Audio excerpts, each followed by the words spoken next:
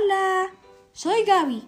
Me encanta estar nuevamente con ustedes, compartiéndoles mi segundo podcast sobre cómo darle sabor a un gran momento en compañía de nuestros seres queridos. Hoy quiero compartirles mi bebida favorita. Se llama frutos del bosque. Es muy fácil de preparar y les aseguro que será uno de sus batidos favoritos, porque además de ser rico, es muy nutritivo. Tengan listo 2 vasos de mora, 3 vasitos de leche, 10 fresas, 10 arándanos.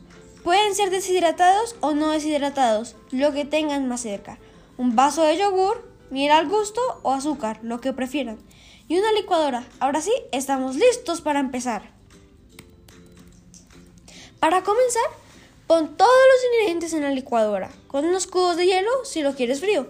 Luego, prende la licuadora por unos 2 minutos hasta que todos los ingredientes se mezclen. Después, no lo cueles, porque la idea es tomar toda la fibra de la fruta para que sea más saludable y rico. Recuerda que la fibra, además de ser un gran alimento, ayuda mucho a tu digestión. Finalmente, lo sirves en un vaso y está listo para disfrutar. Si es una tarde muy calurosa y quieres que sea aún más refrescante, puedes colocarlo en el congelador y así hacer un delicioso helado de frutos rojos. Espero que pasen un gran momento con sus seres queridos y compañía en casa. Espero que hayan disfrutado de este tiempo. Nos volveremos a encontrar muy pronto con un nuevo tema de interés para los niños y sus familias, donde les daré un consejo de cómo darle diversión a nuestras tardes en familia.